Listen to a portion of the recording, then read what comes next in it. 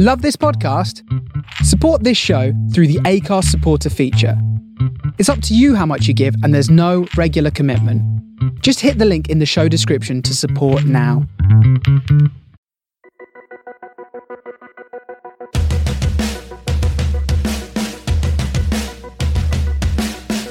Hello and welcome to the Robert Lane Creative Careers Podcast, the podcast about creativity and making a living in the arts. This episode of the podcast features a conversation with TV and film director, writer and producer Amy Coop. Before we get into it, I'd just like to play you a bit of this. Listen in, hear me. I may not pass this way again. Begin at the beginning. You were here to pass the time. The sound of a sleeping city made you feel alive. 1,000 hearts and Karen, afraid to meet you right. A single point of reference that you were trying to find. Though it was all you had, you were still satisfied. You never were looking back. You never had to hide. That was a sample of my new song Listen In, which was released on the 1st of August. You can get access to a free download of the song by joining my mailing list. I'm also running an ultimate mixtape challenge. Create a Listen In playlist with my new song Listen In as the first track on Spotify, Apple Music, YouTube, or wherever you listen to your music. Send me a link or a photo of your playlist and I'll share it. There's a prize for the mixtape I think has the best songs. There's details of all of that on my website, robertlanemusic.co.uk, where you will also find information about this podcast and the previous guests I've spoken to. I've been getting some great feedback about the podcast, and it's fantastic to hear from you. It'd mean a lot to me if you could subscribe, rate and review it on your preferred podcast provider, as doing that encourages the algorithms to push it to more people. It's also very handy when I'm talking to potential future guests, as it shows that people are listening. Thank you. Here's my conversation with Amy Coop. Hi Amy, how are you? I'm very well, how are you? Yeah, I'm good. I'm pretty good actually. I should have been on honeymoon these 2 weeks. Oh God! So, but actually, that's a lot worse, isn't it? So, as I've got an excursion to the lounge planned later, and maybe later this week we'll have a walk around Sainsbury's. So it's all the romantic stuff. That's romantic. I mean, what woman wouldn't be impressed with a walk around and a visit to the lounge when you could be on a beach somewhere? That's it. With cocktails. That's it. But no, it's all good. How are things for you? How is stuff work-wise during this period? So anyone listening in, we're week 107 of the lockdown. But 11, isn't it, of the lockdowns? So filming and TV stuff has been paused across the board pretty much, hasn't it? I mean, basically, relatively early on into this particular situation, all film and TV production was put on hiatus, and I was 3 days into prep on a block of Hollyoaks for Channel 4 and Line Pictures, and so was just very, very early stages on that. And then I just finished a block as well, so I'd had about 10 days off, and it was very apparent, obviously, as everything was unfolding, that we were going to get shut down. I mean, it was, I don't think it came as a surprise to anyone. I think it was just a question of when.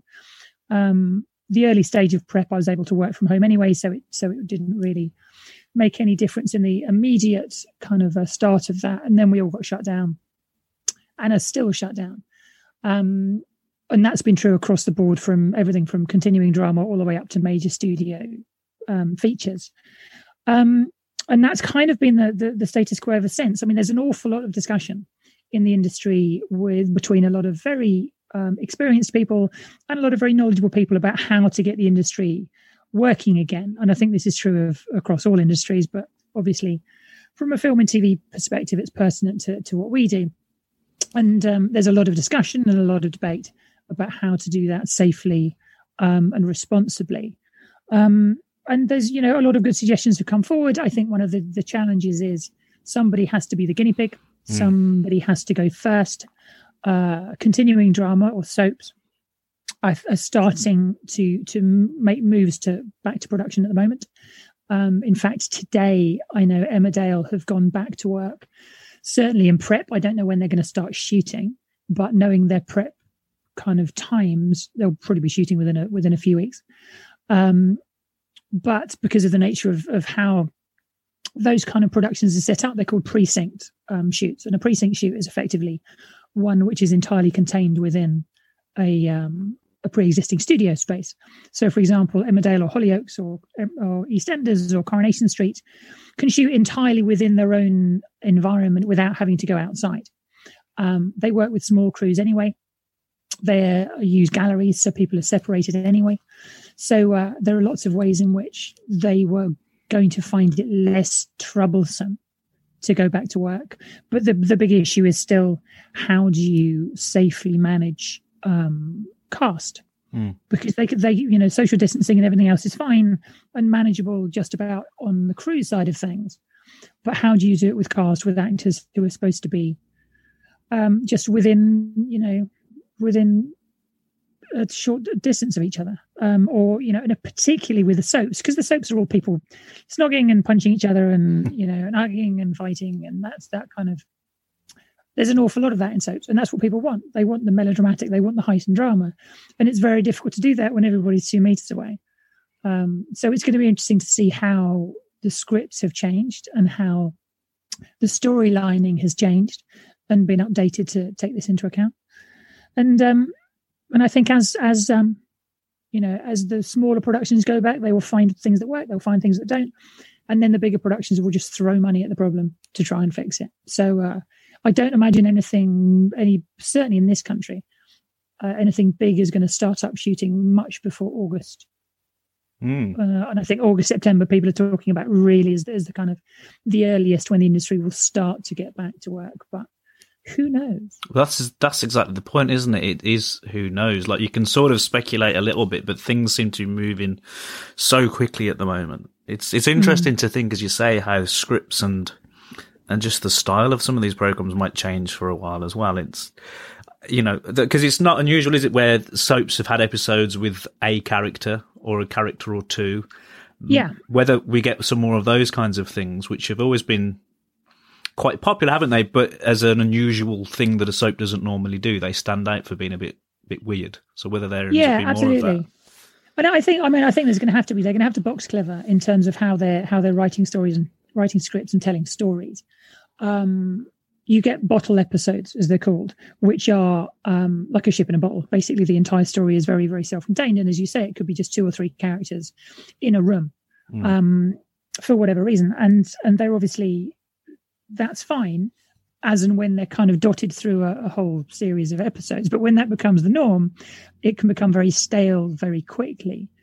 And it's just trying to kind of find ways of telling the stories. And the other thing as well is how much of this current situation, the coronavirus fallout, do you encompass into your storytelling? Do you, because soaps are theoretically a reflection, an amplified reflection of real life, they're kind of heightened. You can't ignore it, clearly. Storylines for soaps are established months and years in advance. So they can't just kind of go, oh no, we're just gonna pick up where we left off and ignore that, because that doesn't work. But I don't think anybody particularly wants to go, and having spent 3 months in lockdown, I don't think anyone wants to watch soaps that are just about people in lockdown. Mm-hmm. So it's going to be interesting to see how they square that circle. And how far ahead are soaps filmed then? They vary, but generally speaking, I mean the ones that I have direct experience of, which is Doctors for the BBC and Hollyoaks for Channel 4, are about 2 to 3 months in advance, give or take. I mean, it kind of depends, and obviously they've rationed the broadcast of episodes. Right. So for Hollyoaks, for example, I shot a block of Hollyoaks in January, February, and we finished at the beginning of March. And those went out. They were originally slated, I think, to go out the beginning of May. And I think the end of April, and I think they went out mid-May in the end because they slowed everything down. Because as in a normal world, it goes out 5 episodes a week. So you shoot a block of 5 episodes. So each director shoots a week of episodes. Right. At a time. But then my episodes were spread over 3 weeks because it was like 2 one week, 2 the next week, and 1 the week after that because they were rationing them. So they're kind of getting to the stage now where they're just about to run out of new episodes. And I know the other soaps are pretty much in the same boat. They've all been, doing other things. I mean, Emmerdale shot a couple of special lockdown episodes, which were 2 people standing in a room 8 feet away from each other, with a crew of 2 people. And Hollyoaks have been showing classic episodes, and I don't really watch EastEnders and Corrie, so I don't know what, if anything, they've been doing in terms of any interesting or original content they've been creating around this issue. But everybody's just rationed stuff to kind of eke it out for as long as possible. But yeah, they're all going to run out sometime around now, I think. And I guess the other side of that is if they start to film in the next couple of months for stuff that gets shown 2 or 3 months later, as you say, the situation in the real world might be quite different to the situation they were filming in. So it's knowing how much of the social distancing or whatever to reflect. It's tricky. Yeah, absolutely. And I think you have to, you even if you're kind of largely ignoring it, you have to at least acknowledge it. Yeah. Because I think you can't have a show which is rooted in reality, which isn't therefore rooted in reality. It doesn't make any sense. So it's going to be interesting, I think. And as you say, roughly speaking, from the point where a director starts prep on one of these things. I mean, Hollyoaks is a good example because it takes about 2 months for a director from the day you start prep till the day you walk away after editing. It's about 2 months' work to produce 5 episodes, to produce 1 week's worth of content. And so at any given point, there's 4 or sometimes 5 different units shooting concurrently. So at various different stages in their schedule. And then obviously there's a period of post-production and various other things they have to do for compliance. So even if you rush that, if people are going to prep today, even rushed, we're talking about 2 to 3 months before we start seeing the fruits of that labour. And obviously the broadcasters are keen to get stuff back on air and to get original content back. Now, being in the sort of pause situation with those things then, has that allowed a time for you to look at some other projects and do things that were on the back burner or perhaps you wouldn't have been able to think about otherwise? Yeah, I mean, it's I think a lot of people suffered with the same problem as nobody felt particularly creative for a while, just because it was such a strange situation to be in. And I think there was so much else going on. I think it was difficult. Certainly it was difficult for me to just go, okay, that's fine. I'm going to magically put my creative head on and do all of this stuff. So for the first few weeks, I kind of struggled to just, I fell into a routine, just a staying at home routine, and doing stuff, which is fine. And there's nothing wrong with that. But as a creative person and as something of a workaholic, I found it quite frustrating. And so it was only really after about 6 weeks or so that I really started to kind of feel that my creative head was in the right place to actually start doing something. And there's various projects that have been kind of ongoing for a while, and having the opportunity to have some space to do some writing has been really good. So so there's various things which have kind of come about. It's enabled me to go back and look at projects which had kind of stalled for one reason or another, largely for a lack of time and opportunity. So no, it's been, in some respects, it's been really good. And there's been a couple of really good projects which have come out of the last month, just in terms of, I don't usually have the opportunity to spend days on end poring over something because I work all the time. So it has been, in some respects, it's been, I hesitate to use the word blessing because it isn't, obviously, but I think I've been quite lucky in that I've been able to use the time productively, certainly for the last few weeks. Yeah, I've spoken with loads of people for this, obviously, and my own experience is it's such a mix, isn't it? There's times when everything seems quite bleak and there's a lot of things to worry about. personally, and then with everyone you know, and the society in general and the world. But then there are these sort of silver linings where people are spending time with their kids and time at home, and just the slower pace of life as well, which I don't know. For me, there's been quite an interesting thing to sort of experience what it's like to have weeks where you haven't got massive schedules to meet and you're not on the road rushing around and all the other things that we just take for granted as being a part of life. But yeah, it's such a weird existential headspace at a lot of the time, isn't it? It is. And I think one of the things because I live out in the countryside.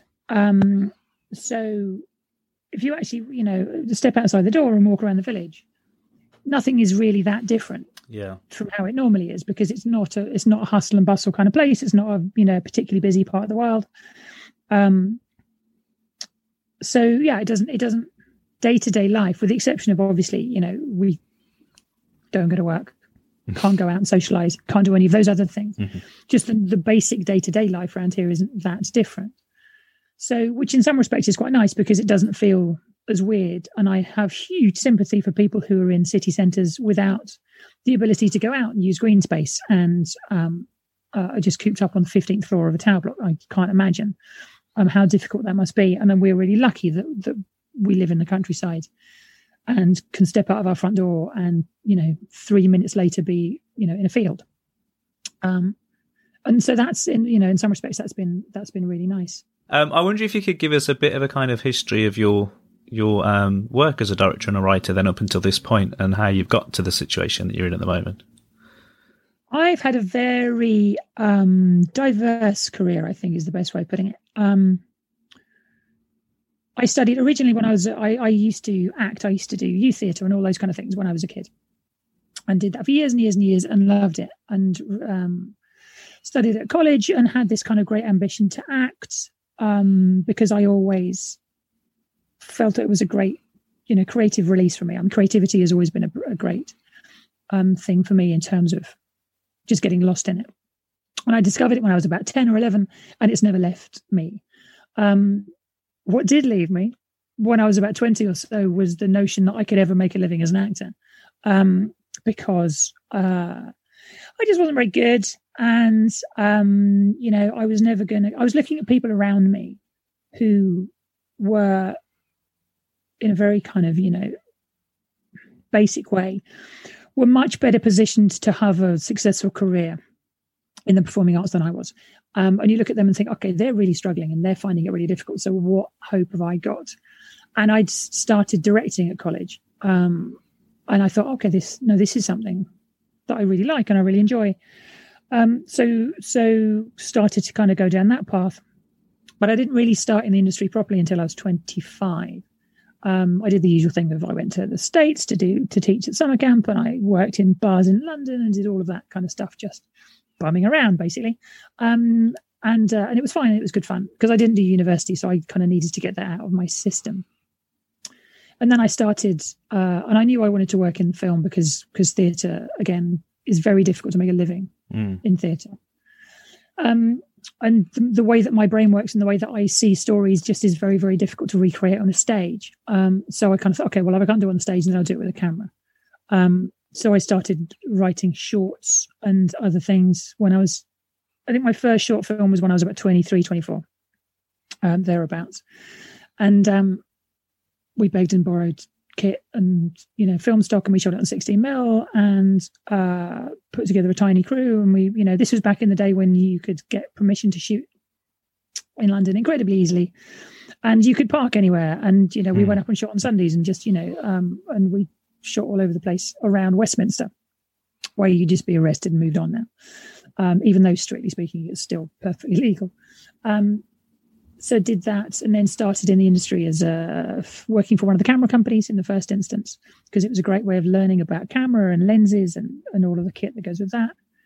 And then wrote an awful lot of letters to production managers and productions that were starting up, and was lucky enough to get a job as a production runner on a film called Gangster No. 1, which was a Film 4 production based at Ealing Studios at first. And production running is effectively making coffee, doing photocopying, and ordering stationery. and just generally doing whatever else needs to be done as the dog's body in the office. But it's a great way of, you're reading scripts all the time, and you're kind of, you're overhearing an awful lot of the way that a production works, and you're right in the middle of it. So it was a great learning curve, and met some really, really good people. And then, as tends to happen with the industry, you meet people in one production and everybody gets, finishes at the same time. So they'll go, oh, what are you doing? And what are you going on for? Oh, this production's starting, that production's starting. So you start to kind of, hear what's going on the grapevine. And you find the people who like you and who you like working with. And they go, oh, I'm going on to this. Do you want to come on to this? So-and-so. And so then for the 20 years after that, I've worked as an assistant director. So a runner, then a third assistant, then a second assistant, then a first assistant. And then back to second ADing after I came back. I took a 5-year break to go and direct commercials. But back in 2001, I started up a production company because I thought, okay, the ADing is great and that's fine and I really enjoy it, but it's not the end goal for me. The end goal was always writing and directing. So I thought I'll just start up a little production company to ostensibly to write and direct some short films and do some bits and pieces like that. And so started up my company, Angelic Films. And then for 3 years, certainly didn't direct anything. I was just producing for other directors, which was great because, again, it was, people would come to me with a script or with a project and we'd put it together. And it was, again, a great way of learning. The best way of learning to make films is to make films. It's that simple. And you have to be willing to kind of fail as well. You have to be willing to make a film and go, that didn't really work, did it? Which is fine when you're making a short film for next to no money. Because the first time you make a mistake you don't want to do that when you're on set and it's incredibly expensive and important and there are people relying on you. So then, and as tends to happen with shorts, you do some shorts and people go, oh, these are good. Do you want to do these music videos? And you go, yeah. And then you do some music videos and they go, oh, this is cool. I really like that. Do you want to do a commercial? And you just kind of build up that way. So then that ran alongside my ADing career for 10 years or so. And to the point where when my daughter was born, I'd kind of stopped ADing because, if you go off on a production for 10, 11 weeks, 16 hours a day, 6 days a week, that's not really compatible when you've got kids.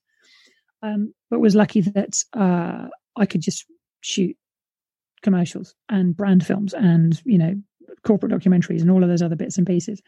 And Angelic had got to the stage where it was a self-sufficient production company.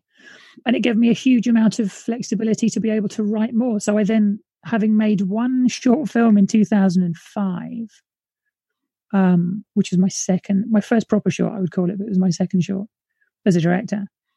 Between 2010 and 2015, I made about 6 or 7 because I had the flexibility because I was doing commercials and short form work. So I didn't have to commit to 10, 11, 12 weeks at a time. And that was great because it meant I could experiment and I could try things out and I could write stuff and just throw a lot of stuff at the wall and see what stuck. And some of the things, went incredibly well, and some of the things remained as scripts in a folder. And being an AD on set is a brilliant way of learning because ADs are, by their very nature, right in the center of the whole production. So you get the opportunity to work with and learn from incredible directors, producers, camera people, costume designers, crew, just everything. And you get to kind of go, okay, cool, that's how that works. And that's a really good idea. And I really like how you did that because, it's just all going on around you. So, and I was lucky that I worked on some incredible films. But yeah, I've worked on some really, really great projects with really interesting filmmakers.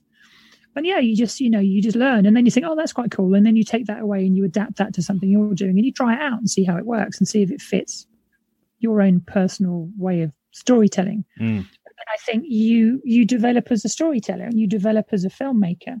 So each thing certainly that I do now where I have control, and I think that's a really important point because you don't always have control. Where I have control is I can see a really, really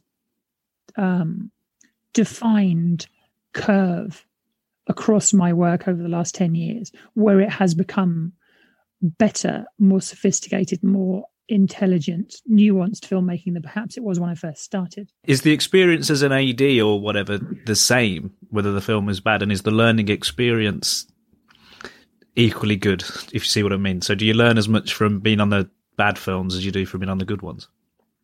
Yeah, absolutely. I mean, the experience isn't as good because if you're on an awful, awful film with awful people, it's a horrendous place to be. because one of the, ADing, for all its upsides, that also has downsides. One of which is the crew think you're production and production think you're crew, so you get shouted at by everybody. Okay. Which is a bit, it's a bit of a fool's errand. But and there are, one of the things about working in film and TV is the hours are very long, and often you're away from home. And if you're with friends and people you like and respect, and you're enjoying that process, then it's great. And it's, you don't notice the fact you're doing 40, what you do, but you don't really, doing 14-hour days is fine if you feel valued and you're enjoying work. If you're doing 14-hour days and it's just an absolute slog and it's just fighting all the time and you feel like you're, it's just a horrendous environment to be in, then no, it's not a nice environment. It's not a nice place to be, but you still learn stuff from that. One of the things you learn is what you say yes to. I think there's, when you're starting in your career, you just say yes to everything because you think you're never going to be offered another job. Mm-hmm. So you just keep saying yes. And I think the benefit of experience and the benefit of age is you can take a step back from things and go, do you know what? No, I don't fancy that. I'm not interested in doing, I've done that kind of film, or I've done that kind of thing, or I've been, and spent 6 weeks in the desert. Do I want to go and do that again? And if you're fortunate and you've built up a reputation, you can do that because, you turn one job down and chances are another job will come up in its place. So I think you learn from every experience, and if you're lucky, you get more good experiences than bad. But even the good experiences, I mean, one of my favorite things that I've ever worked on was I was a runner on the first Bridget Jones film, which was brilliant. And, the cast were absolutely lovely and the vast majority of the crew were absolutely lovely, but it wasn't a production that was completely without its problems, which I won't go into in any detail, but it wasn't, a completely untroubled production. For various reasons. So I have incredibly fond memories of it, but I also remember days when it was horrific. I mean, it was, there were people just in tears for one reason or another, mostly due to the behavior of a couple of individuals. And so nothing, nothing's ever perfect and nothing's ever completely awful. And you just have to, you have to be dispassionate. You have to be able to stand back and go, okay, what am I going to take from this? What am I going to take from this personally? What am I going to take from this professionally? Who are the people I'm going to take from this? I mean, I met people on, films 20 years ago who have since become some of my closest friends, which is great. And you pick, you like a magpie, you just pick people up as you go along. And I think that just becomes part of the process and part of the joy of it. Coming back to this idea as well, that you'd mentioned, making your own short films at the same time as working on productions for other people. Do you think it's important for anybody who wants to be in a creative industry to be doing their own stuff as much as possible? And also, how has that changed? So you mentioned when you were first begging and borrowing gear to get together for 16mm film and all that, comparing that to the situation with technology now and the ways that people can get their stuff out in the world. I wonder if you've got any reflections on how that's changed. Yeah, I mean, it has massively. I mean, I've been in the industry for 20 years or so. And even in that time, the technology has changed fundamentally. The way that films have changed is huge, really. I mean, there are things which remain the same. The way we watch films has changed. The way we make films has changed. The way we distribute films has changed. And the gatekeeping has kind of, to some degree, has fallen away, which I think is a brilliant thing. And it's a leveler playing field, a more level playing field than it was certainly when I started. I was fortunate, I was privileged insofar as I knew people who I could go to go, hi, I want to borrow 100 grand's worth of camera kit for no money. But that was a privileged position. And we were just very, very lucky. But if we didn't have that, there was no other option. I mean, we could arguably have shot it on high 8 video, but it would have looked like dog shit. And why would we bother? Whereas now, your average mobile phone can shoot 4K video, and people are making feature films on a mobile phone, which go into the cinema, and they look amazing. So the tools with which you have to tell the story are much, much, much more available. Whether that be a mobile phone, whether that's a DSLR, whether that is, a kind of the next step up from the DSLR, things like sort of the Canon C100 or C300, which are all very, very available cameras. And the great thing about the speed at which camera technology changes is cameras become doorstops within about 3 years. So there's an awful lot of kit which is just sitting on shelves because people at the top end of the industry don't want it. So that enables people at the bottom end of the industry who are just coming in, whether that be short films or anything else, to be able to access really, really, really good equipment for very, very, very little money. And I think that's brilliant.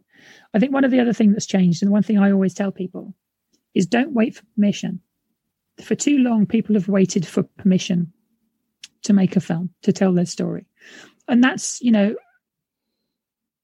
write a script and you send it to the funding bodies. You send it to, Creative England, to the BFI, to Film London, to whomever. And you wait for them to say yes or no. Oh, yeah, this is great. We're going to give you X amount of money. And if you don't get the money, you don't make the film. And I think, if you want to make the film, great. If you can, absolutely apply for everything that you apply for everything you can and apply for everything you're eligible for, but don't rely on it. They only have a very small pot of money. They can only support a very small amount of filmmakers.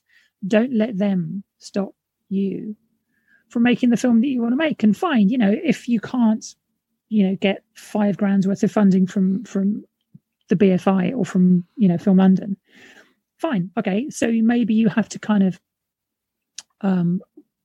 roll back your ambition for how you're going to make the film.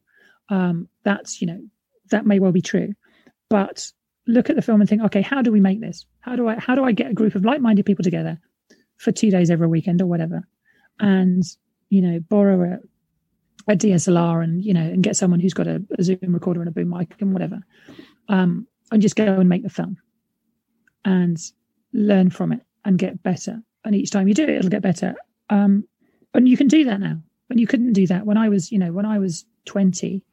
There simply wasn't the technology available to be able to do that. And that's a huge, and as a result, all you have to do now is look at TikTok. The talent on display on TikTok from a bunch of completely untrained 15-year-olds is astonishing. Just the visual creativity that people have got because of the fact that they can shoot it on their phone. They can, they can cut it on free editing software and do bits and pieces with it on their computer and upload it to the internet. They have completely and utterly bypassed the gatekeeping and the people who say yes or no. And that is brilliant. And it's also terrifying. And it's specifically terrifying for the people who rely on the old-fashioned system and who rely on the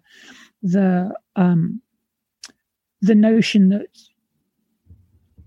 you can control people's creativity. All of these people, all of these young people who are making incredible content and putting it out on social media, they're all, they're going to do us all out of a job in relatively quick time, and good luck to them, frankly. So, it's the whole industry has changed massively, and will continue to change. And that's one of the exciting things about it is, I, with a bit of luck and a following wind, I will still be in a position where I can be making films in 20, 30 years time. And I have every intention of never retiring and just making films until I can't make films anymore, or the industry doesn't want me to make films anymore, which is probably what's going to happen, because that's something I was told years ago is you don't retire from the film industry, it retires you. I think there's definitely truth in that. But yeah, I think, there's never been a better time to make a film than right now. And even I made a short film a few years ago, 2012, I think.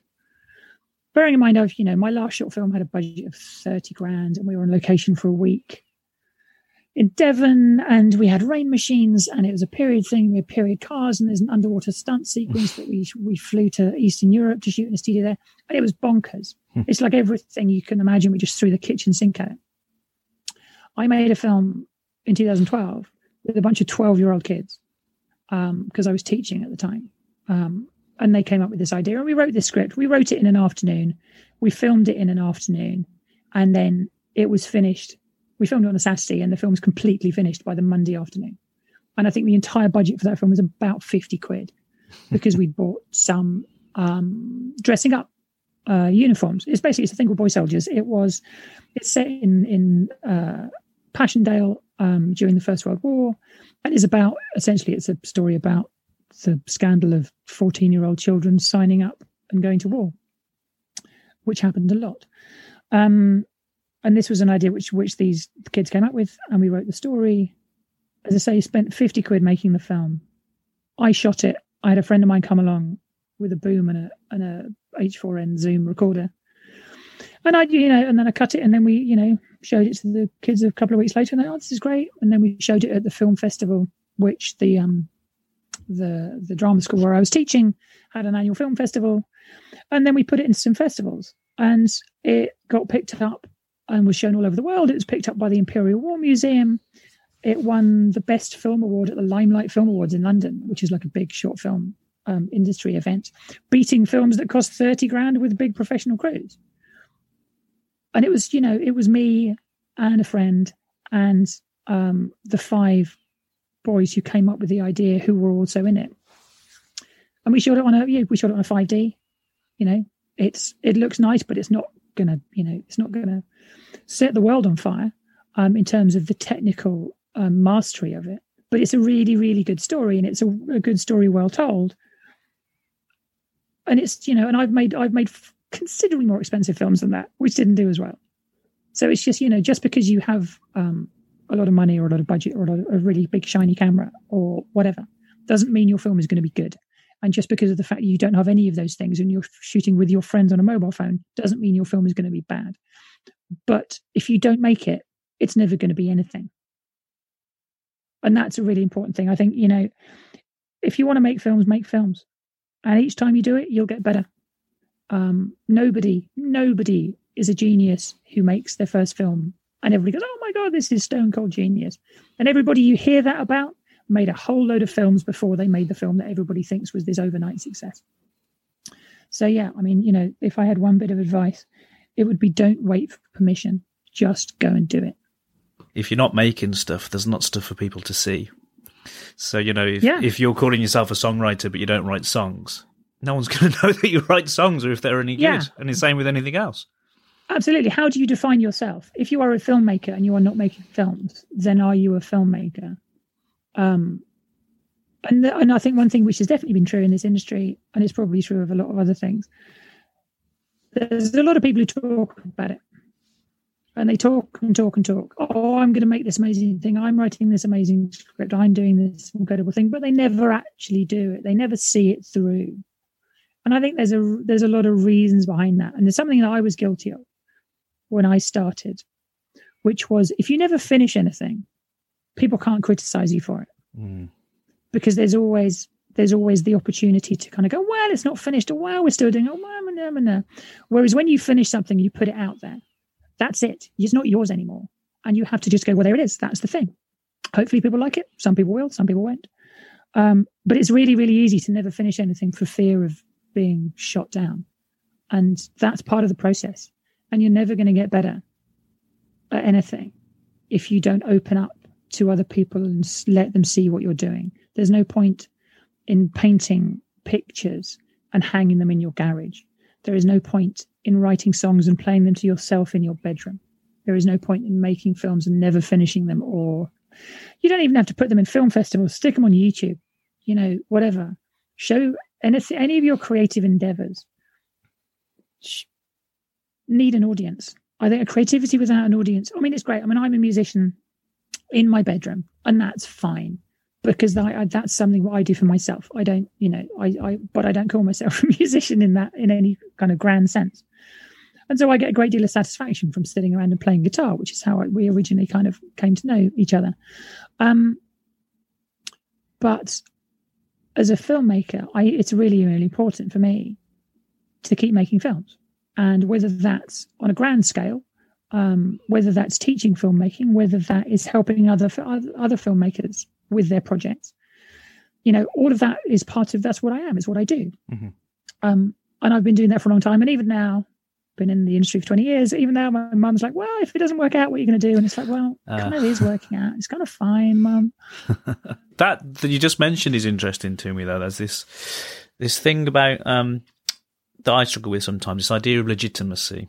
So, you feel like an intruder, Yeah, you make stuff and it's all good and you've got an audience for it or whatever, but we still have this idea. Again, it's one of the way of the industries have been in the past. So from a musician's point of view, if your stuff isn't being played on the BBC national radio, then, that's a level of legitimacy that you can't really argue with. And I guess in terms of filmmaking or whatever, if you're directing episodes of Hollyoaks or Doctors and it's broadcast by terrestrial TV, then would seem like it's an element of legitimacy compared to putting your short films on YouTube. Now, we all know that that's wrong and it doesn't necessarily make the work any better wherever it goes. Is that something that you've encountered in your own head or from other people, like you mentioned your mum there, or have you just not cared and it's the success of the thing is the thing itself, wherever it ends up? I think one of the important things is knowing why you're making something, and knowing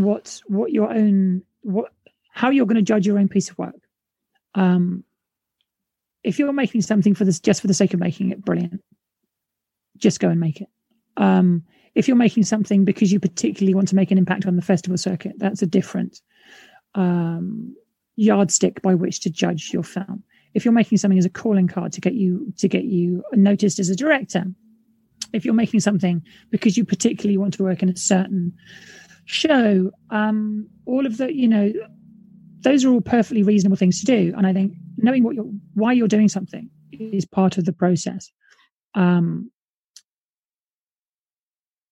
I think that's, you just have to sometimes you have to take a step back from particularly in career terms.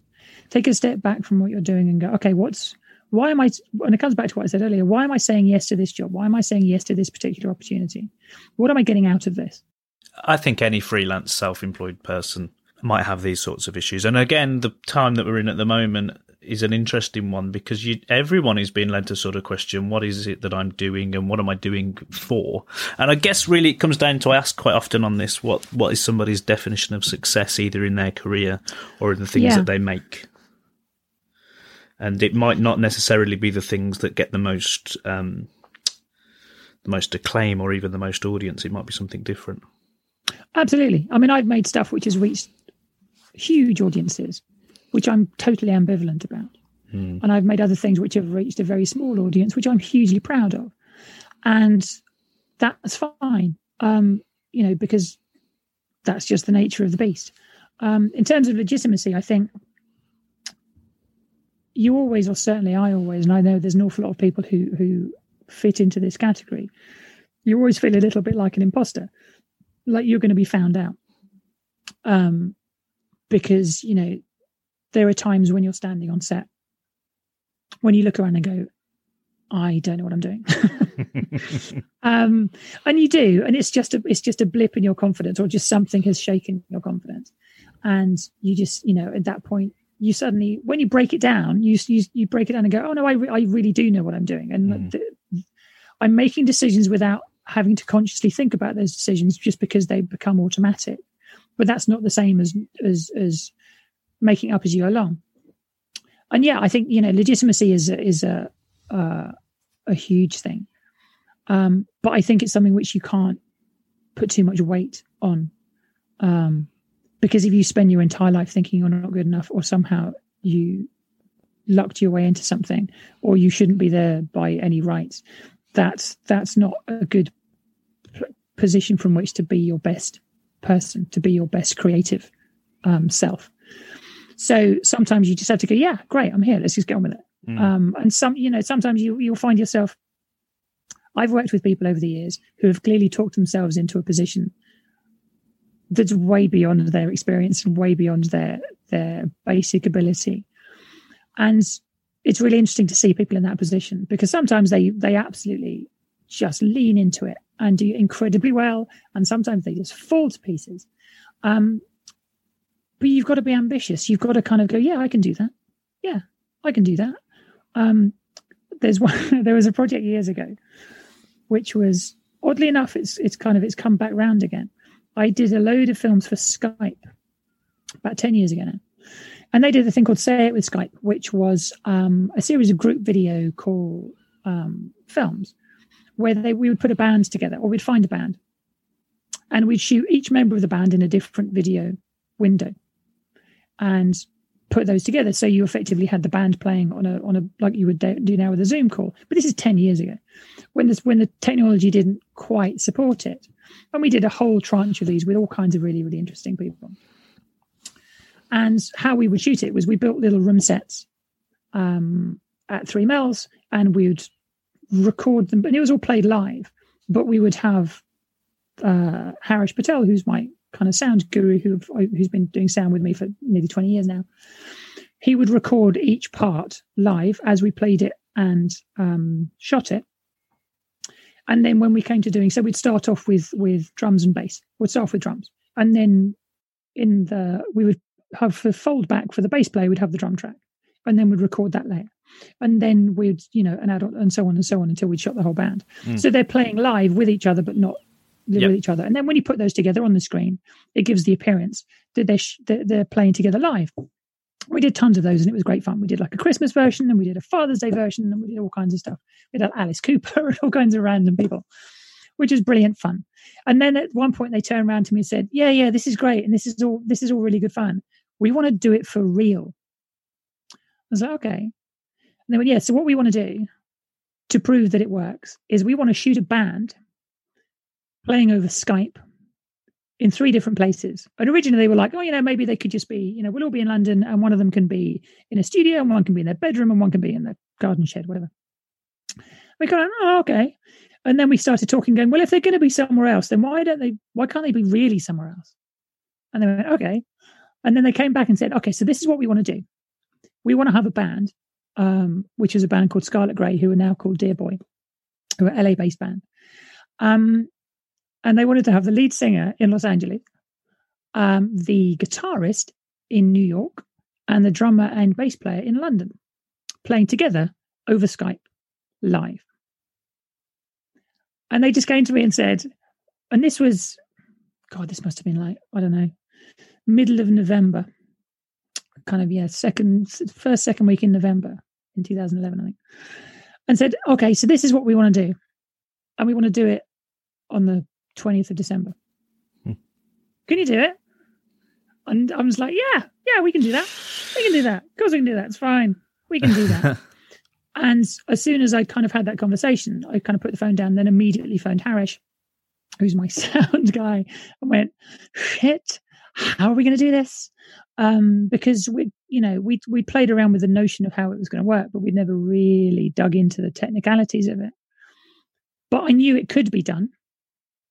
We had a really modest budget. And then it was a case of, okay, how do we do this with this much money in 3 weeks? And how do we make it work? And it was absolutely skin of the teeth stuff. And we ended up with the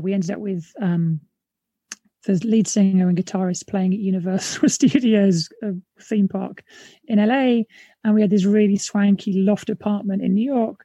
And then we had the bass player and the drummer on the top floor of the South Bank Centre in London, looking out over the London Eye. And we had this incredibly complicated system of, the whole thing kind of set up and all of these, sort of webcams, and we'd had to hack into webcams to use better cameras. And so we'd hacked an awful lot of stuff. And we had the whole thing synced via a satellite for triggering Pro Tools sessions. So the click tracks were all sunk. All of this kind of crazy stuff. And none of it worked. So what we ended up doing is we realized that Apple clocks are synchronized centrally. So we ended up synchronizing it literally with a countdown on an Apple clock on an iPad, on a laptop, and did it. And it worked. But it only worked, I think, on the 3rd time of asking, bearing in mind there's an 8-hour time difference as well. And, so it was this massive, massive thing. And they went, can you do this? And we went, yeah, we can do that. And we did.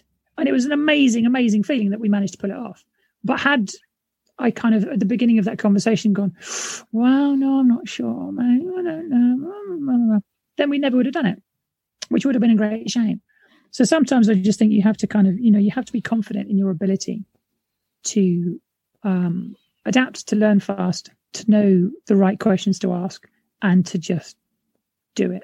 And sometimes a glorious failure is better than never doing it at all, basically.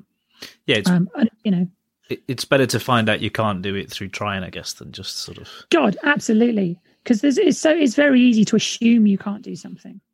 Oh, I can never do that and it's so true with creativity. Oh, I can never write a script because I've never done it. Oh, I can never make a film. Oh, I can never do this. Until you try, you don't know. There's loads of people in their 40s, 50s, 60s who have come to writing from, they've had a whole career doing something else. And they've come to writing very late in their career.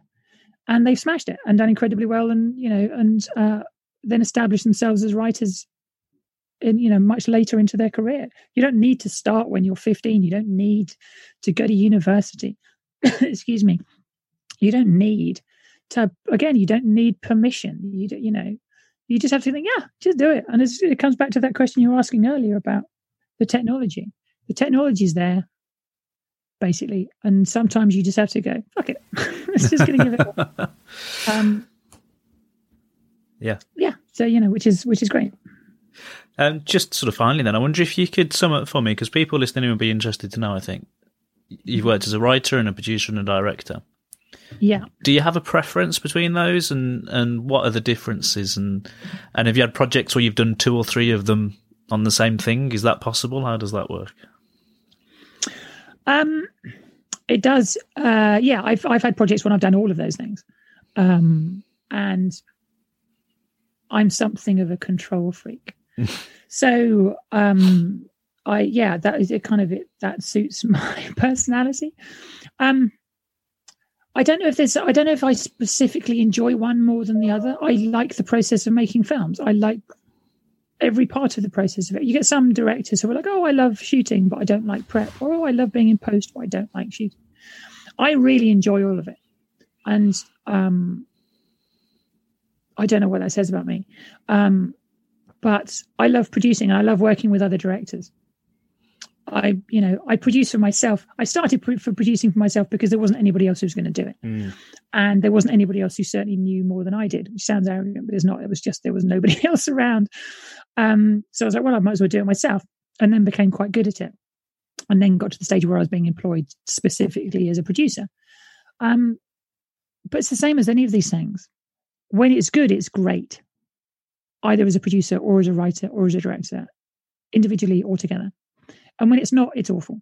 The highest paid job I think I've ever had was producing. And I hated every minute of it in that one particular job. It was awful. And I learned a very big lesson from that. And that was fairly recently anyway, in the last few years. And I've produced other things which have been, we've had no money and it's been a real struggle. And they've been brilliant, absolutely brilliant experiences. So I can't say for definite that there's one thing I particularly prefer. I think I'm probably happiest. Generally, I'm happiest when I'm on set, as a rule. If I'm on set directing something that I've written, that's an amazing place to be. Because you're taking something, it's a very different skill to read somebody else's script and formulate that into pictures in your head and then communicate those pictures to other people to take them from your head to a TV screen, which is fundamentally what a director does. It's a very different skill to do that with someone else's script. And it's a different experience. It's no better or worse. It's just different. And I really, really enjoy the process of doing that. But there is something about coming up with an idea, developing that idea into a script with other people, and then taking that onto a film set, realizing that into a physical thing, seeing it all the way through, and then sitting in a cinema and watching it. There is something hugely satisfying about sitting in a cinema with 300 people, looking at the screen and going, yeah, we did that. That's cool. That's such an amazing feeling. And it's just different. I mean, it's, great writing is great writing, whether it's, wherever it's come from. And it's a privilege to direct great writing. And I'm not suggesting my writing is great, but I understand my writing. So, and I've, everything that I've written, that I've directed has been in a relatively small forum. It's been shorts and short form stuff. I'm not in a position yet. Hopefully, touch wood, I will be at some point. I'm not in a position yet where people are going to go, yeah, write this thing, and then we'll go and make it. And, it'll be a 6-part drama or a 2-hour film or whatever, because obviously that's very much the next step, really, for me. But at the same time, if somebody hires me to direct on a great piece of writing, that's a huge privilege and a great place to be. If someone comes to me with a script and says, I want you to produce this, or I find a script and I go, yeah, I want to produce this, and I'm going to find a great director for it, and I'm going to find a great team for it, that's hugely satisfying. So yeah, I don't, I don't have one thing which I want to do all of them. I'm massively greedy. I want to do all of them. And it's, the one thing I've always thought, and I've said this a lot to people who've asked over the years, is I make films for a living, films and TV. I make films and TV for a hobby. I teach film and TV to kids and young people and adults, in fact.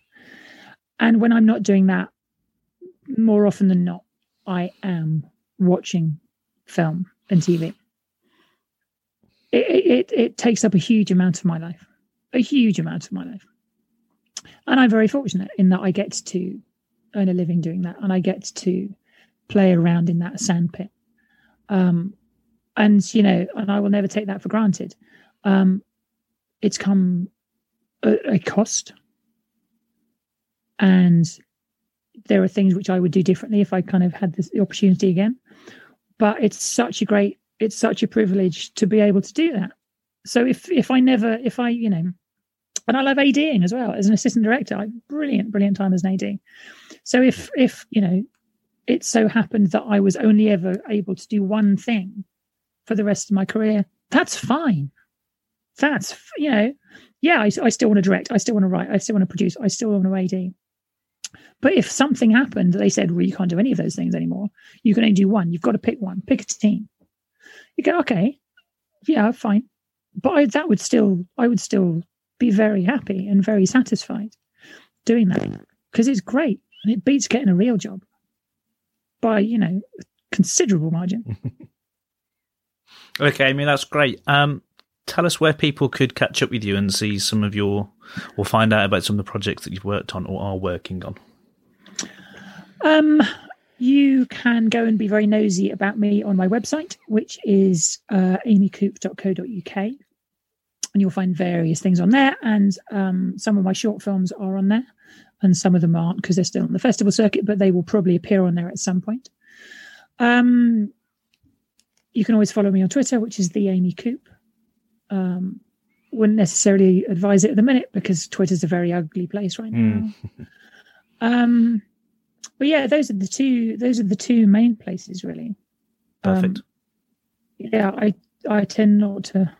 I try not to haunt social media too much because it's just not good for the soul. Yeah, I'd agree, certainly at the moment. Okay, Amy, that's fantastic. Thank you so much for taking the time to do that. No, it's a pleasure. Thank you very much for having me. Thank you for listening. I hope you enjoyed that. See you next time on the Robert Lane Creative Careers podcast. If you could subscribe to the podcast, share it, like it, comment on it, review it, tell all your friends about it, all of those things would be fantastic, because the more that people do that, the more that new people get a chance to hear the podcast, join the community and enjoy the content that we're putting out. You can find me at robertlanemusic.co.uk, and I'm on Facebook, Twitter, Instagram as Robert Lane Music. Please get in touch, let me know if you're enjoying the programmes and who you think I should talk to in the future. Thank you, until next time, goodbye.